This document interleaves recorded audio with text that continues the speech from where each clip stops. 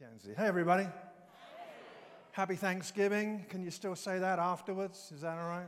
And my wife, Kay, is still back in England, and so I was home alone and had turkey-flavored ramen. And, ramen. I'm going to come up and do that again. And I was with some great friends and a great Thanksgiving. People say, do you celebrate Thanksgiving in England? We don't, although more of us are starting to do it. It's a great time. We have our turkey at Christmas. So our turkeys in Britain are feeling prematurely confident right now. But anyway, greetings to you if you're online. Good to have you joining us. And this weekend is a standalone message. We finished our series in the book of James, and we're beginning a new series for Advent next week. More about that in a few moments. So this weekend I get to just preach whatever I'm feeling, and I was feeling this word reset on my mind. Reset. In a few moments we're going to turn to the book of Isaiah, or Isaiah, whatever you like to call him. And what's the context of that? Well, 2,700 years ago, God's covenant people, Israel, were rebelling against God. And so God raised up this prophet, Isaiah. And there's a long book of his prophecies in the Old Testament. And the first 39 chapters, the message really is this: here comes the judge. Judgment is coming. There are terrible warnings there. And Isaiah tells Israel, nations are going to come against you. This is not just human politics or war. This is the judgment of God. And 100 years later, after Isaiah had died, it happened. He never lived to see the fulfillment of his prophetic warnings. 586 BC, the exile happened. The Babylonians came, and that was the fulfillment. And what happened? The nation had been warned by prophets like Jeremiah as well as Isaiah about judgment coming. And they ignored those warnings, and so they found themselves under attack from the approaching Babylonian army. The city of Jerusalem was under siege for a number of months and then finally fell. And at last, Jerusalem falls. Many people died, and the temple was plundered. And that book that was mentioned, it's about how Daniel responded. Daniel and some of his friends were taken off to Babylon, the biggest and baddest city in the world at the time, the most beautiful city, and they were taken off into exile. They were just kids. The Hebrew word used to describe them is yeladim, which means lads. Maybe 12, maximum 18 years of age. And now they are taken away from their beloved Jerusalem, from the promised land, from the temple, the feasts and the festivals that reinforce their faith. And they're in this intimidating big city. And there's a spiritual problem too, because the Babylonians had all the money. They had all the architectural brilliance. They won. And back in those days, there was a belief that if your nation was beaten in war by another nation, it was because their God was stronger than your God. So there's spiritual confusion. And now they are in exile for 70 years. 70 years. Suddenly, some words of Isaiah, who had died 150 years earlier, but his prophecies had been kept in a scroll and handed to some of his disciples, those words are unearthed. And chapters 40 to the end of Isaiah, these are words of hope. Something new is coming. There's a wake-up call from heaven. God is saying to Israel, I'm changing things. I'm resetting everything. It's a new day. So that's the context. Rather than just pulling some words out of an Old Testament book, I wanted you to understand the context of these words. And here's what Isaiah says, chapter 43, verse 14. This is what the Lord says, your Redeemer, the Holy One of Israel, for your sakes I'll send an army against Babylon, forcing the Babylonians to flee in those ships they are so proud of. I am the Lord, your Holy One, Israel's Creator and King. I am the Lord who opened a way through the waters, making a dry path through the sea. I called forth the mighty army of Egypt with all of its chariots and horses. Stop right there. What's Isaiah talking about? He's talking about the Exodus, the greatest moment in Israel's history. God says, I drew them beneath the waves and they drowned, their lives snuffed out like a smoldering candle wick. But forget all that. It's remarkable. Forget all that. It is nothing compared to what I'm going to do, for I'm about to do something new. See, I've already begun. Do you not see it? I will make a pathway through the wilderness. I will create rivers in the dry wasteland. Over the years, I've had quite a few issues with computers. And this is mainly due to the spectacular gift of ineptitude with which I navigate life. Laptops, computers, Apple Watches, whatever, we've not always got along terribly well. One day I put my laptop next to a kettle. I like hot tea and drink about 47 cups of it daily. And I was talking with Kay, the kettle boiled, the laptop's there, and I'm talking away. And as I'm talking, I'm pouring water into what I thought was my cup. But it was not. It was my laptop. I am telling you, that thing actually screamed. I'm not making that up. It screamed, and it did die. Then there was the day when I formatted my hard drive. Now, for those of you not computer literate, particularly with older computers where you could format your hard drive in that way, here's what happens when you format your hard drive. It's like taking the top of your head off, removing your brain, tossing your brain into the Atlantic Ocean, replacing top of head, and expecting to carry on with life. It is, you wipe out everything. So I typed that in a format, and the computer was freaked out. It said, are you sure? Are you sure? You get a Y or an N, and my finger hovered momentarily over the Y, unaware that my destiny was about to change in a moment. And I verily did press Y. Everything gone, everything irretrievably gone. And I wish I could tell you that I just stood there peacefully saying, well, the Lord has given, and the Lord has taken away, blessed be. You could hear the screaming on Pluto. But recently my computer has been running really slow, and I've been given the impression that it is powered by 4 donkeys walking in a circle. So I decided to phone customer services. I won't tell you the name of my computer, but I especially like the piece of fruit symbol that adorns it. That's all I'm saying. And I phoned up customer services, and the phone was answered by a 9-year-old. And apparently he's a genius at 9. Quite remarkable. And I tell him my problem. And I'm expecting a complex response. Press, Control, Alt, Delete, asterisk, stand on one leg while you're doing it, sing I'm a Yankee Doodle Dandy. But no, the 9-year-old said, sir, let's reset it. Turn your computer off and turn it back on again. I'm like, what? What? I wanted to say, young man, once you've navigated adolescence, you will be far more technically gifted. He said, trust me, sir, confidence in his unbroken voice. Turn the computer off and turn it on again. Let's reset it. In fact, let me tell you what it felt like. I have a reset button here. Now, something's about to happen. No one be alarmed, okay? If you scream, I've given you a warning. Everything's fine. Everything is under control. We are going to reset. I need a 3, 2, 1 count from everybody. You ready? 3, 2, 1.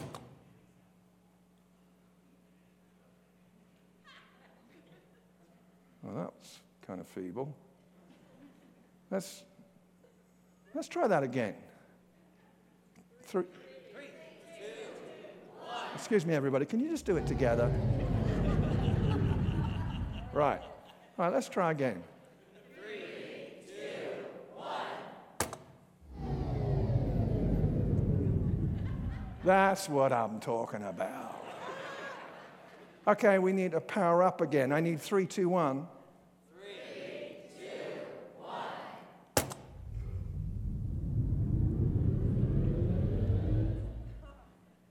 1. I'm tempted to just quit preaching and just play with this.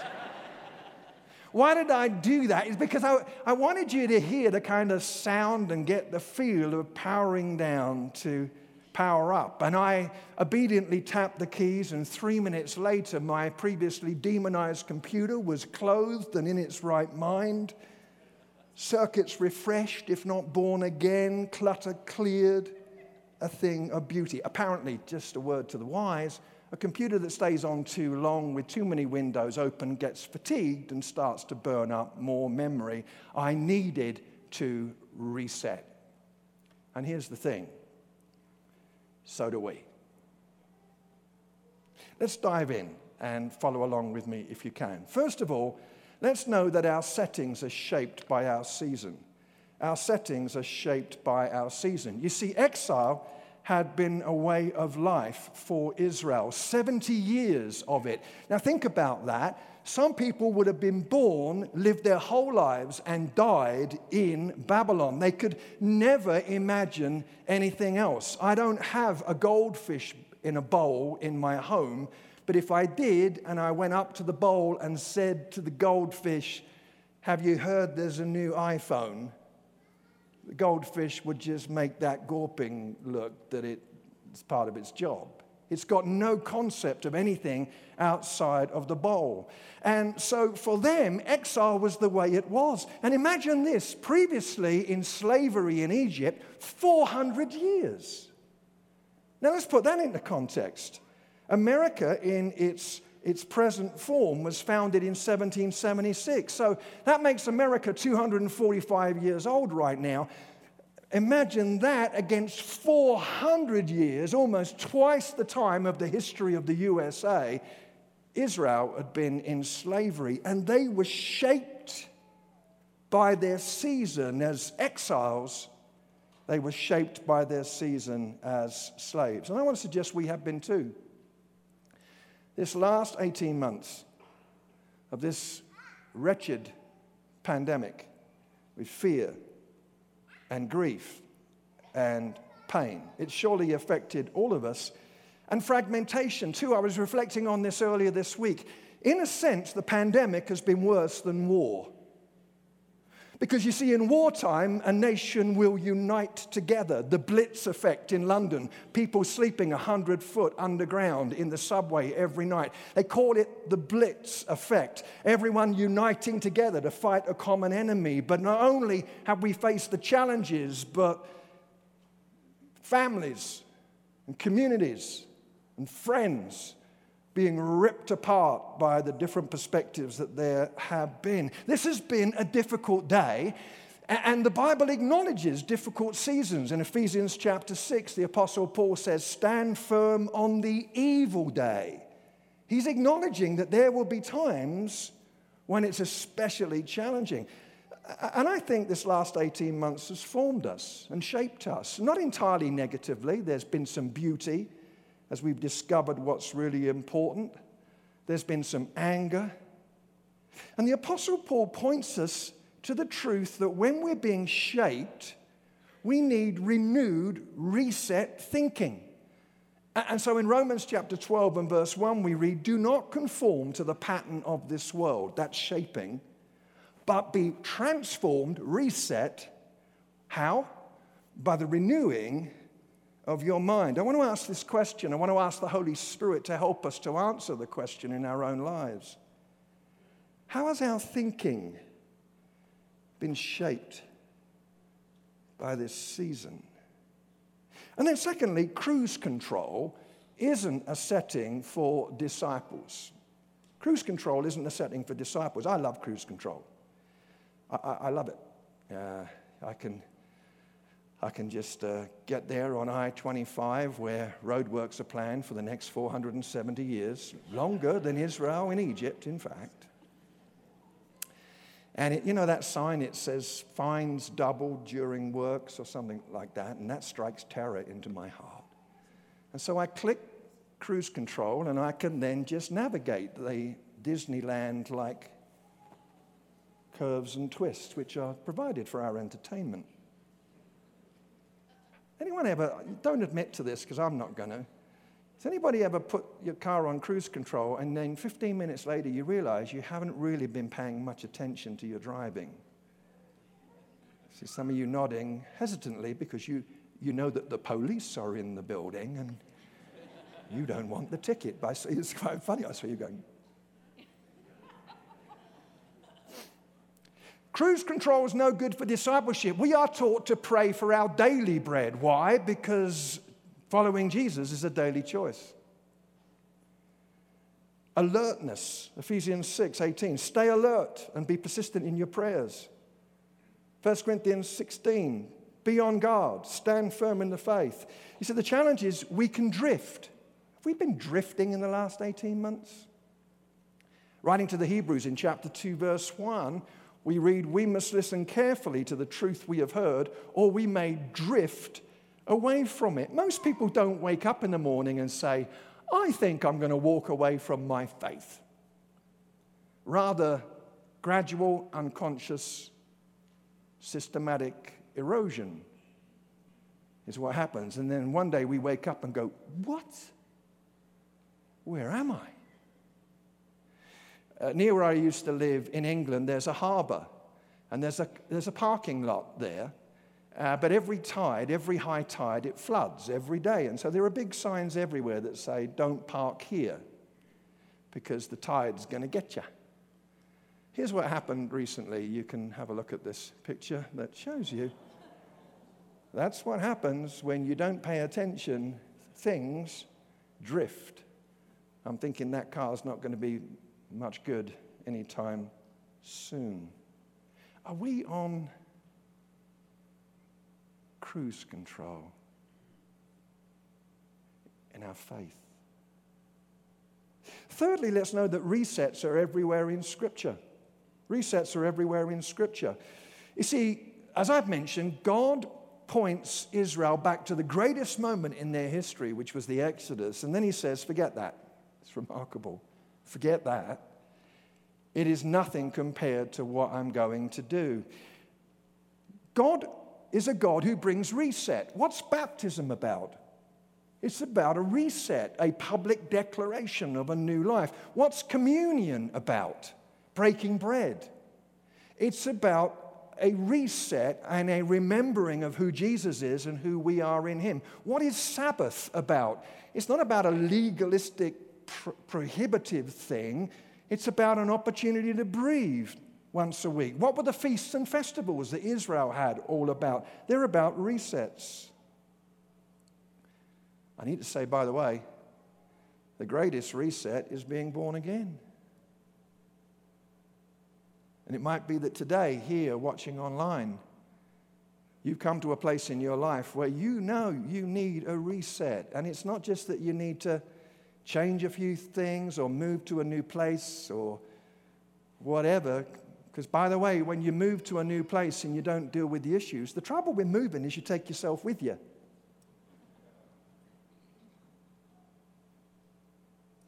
We could help if you'd love to make that decision for that reset. Fourthly, resetting clears the clutter.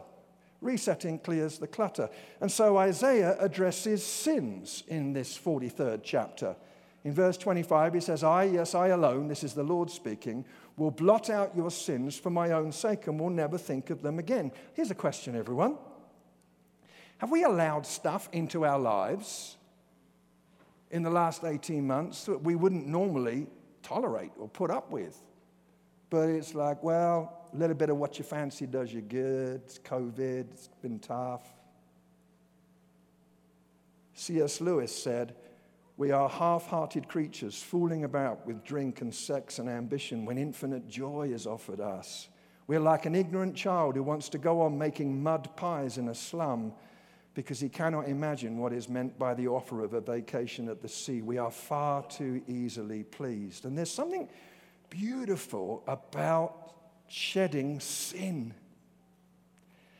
One of my favorite places to go is the Loveland Recycling Centre. It's one of my favorite resorts. There are nice people there and much bird life.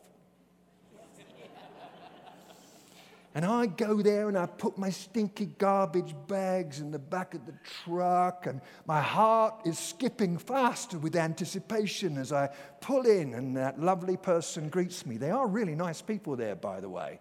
And I say, I've got 2 bags of domestic trash, and then he doesn't understand me because of the accent, so I say, I've got 2 bags of domestic trash.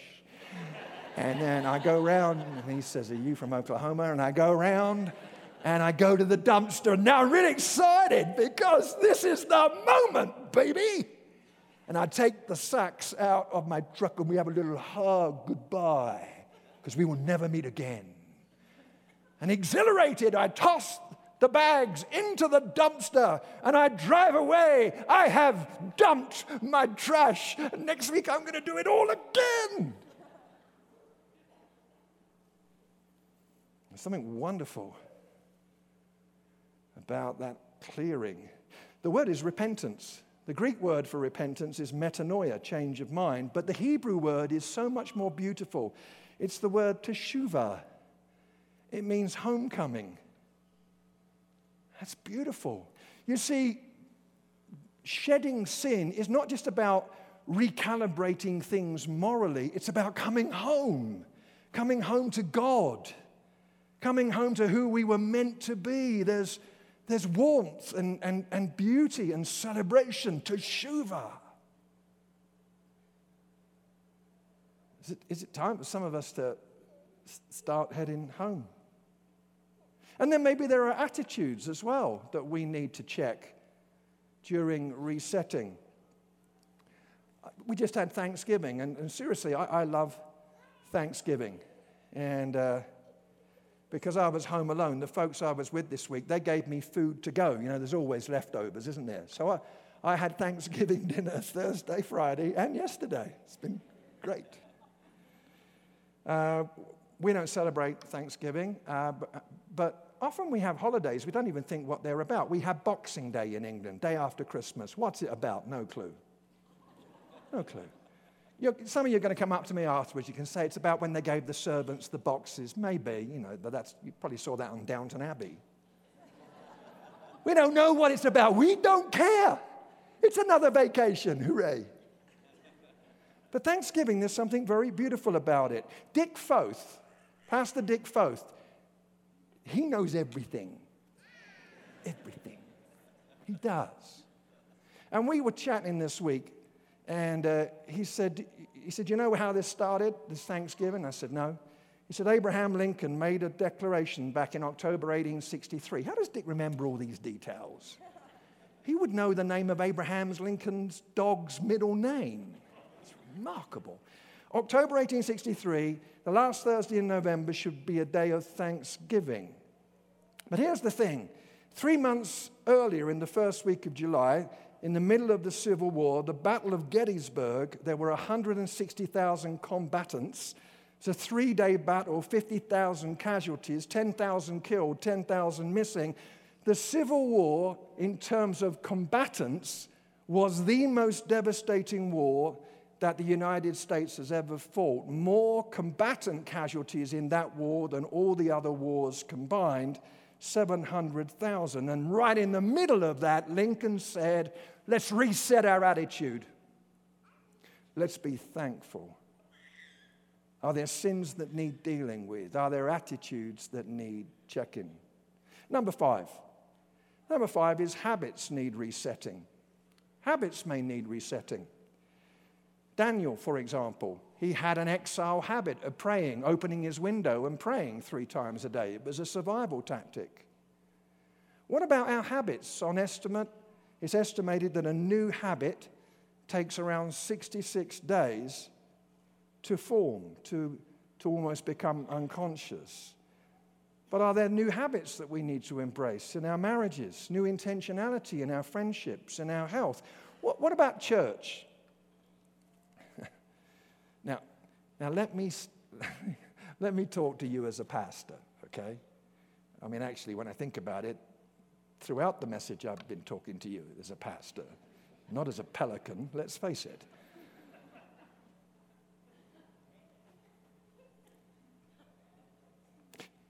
The Bible says, don't give up meeting together, Hebrews 10:25, as some are in the habit of doing, but encourage one another. In other words, the writer to the Hebrews is saying, you had a habit of being together, but now you formed a new habit of not. Now listen carefully, because I don't need the emails, okay? Folks watching online, thanks so much for joining us. If you live distant from here and you join us online, keep watching. Thank you for being with us. Folks watching online, if you're local to here and you are genuinely nervous about gathering during this difficult time, we don't want you to be under any pressure or guilt. So you keep watching online until you feel confident again. Okay? Hope you got that. But here we go. If you are watching online and you're not nervous about COVID because you've been going to the grocery store and popping off to Pennsylvania on a trip, here's what I'm hearing people say. Some people say, I just got out of the habit. And that's easy because, who among us doesn't want to watch the service in their Winnie the Pooh pajamas? And the great thing about online is if you don't like that song, if you're watching it later, you can just go, don't like that song.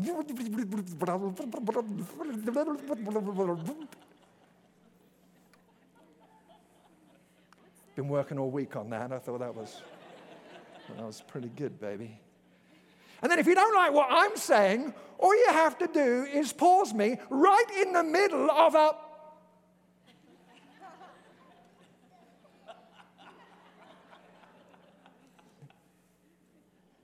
Some of you are going, who are here live, you're going, wish we could do that. Could we have that in the app? Pause a pastor.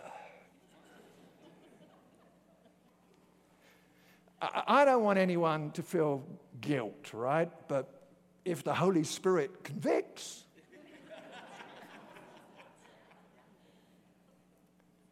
and I want you to hear me clearly, but I just think it might be time for some of us to reset our habits. I was looking at a picture of a redwood tree. I've been to California and seen the redwoods. They can grow to up to 400 feet high. That's a 37-story building. Their roots are only 4 to 5 feet deep. But you know what happens?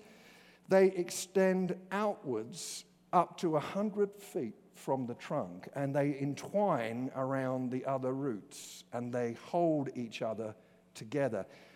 That's church. And by the way, if I can just say this, thank God for the technology that allows us to be online, but it says meeting together, some is in the habit of doing, but encouraging one another. One of the things that you can't do when you're online is encourage each other. So as you feel safe, let's perhaps reset. And I'm kind of out there with saying this to you folks online, and if you're offended, then I, Pastor Darry, I apologize for that. I'm sorry. Really, let love live.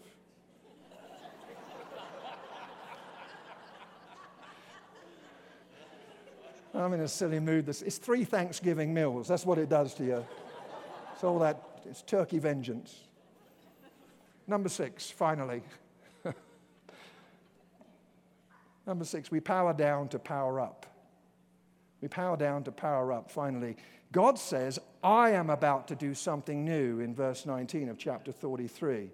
And verse 11, I am the Lord, and there is no other Savior. This is God doing the reset work. Now, I think that's important as I draw this to a close. Because sometimes we get weary as Christians with endless oughts and shoulds and musts and coulds. And it's so overwhelming. We do need to be intentional, but help is at hand. You see, when I press the button, that's when the power came back on. I had to decide, but the power was available. And the Holy Spirit is described as our helper, the one who comes alongside. So this is not just about us sweating, must try harder. This is about us saying, Lord, I'd like you to reset me, and I'd like to cooperate with that work. And we're going to help with that. This Advent series we start next week, we want to be intentional about reflecting during this season. And then in the new year, we prepared a series called How to Change. And we're looking at healthy spiritual practices for our lives. We want to help each other to reset. But hey, how about this? Let's not wait until December 31, midnight. How about saying, God, I need a reset. Let's pray together.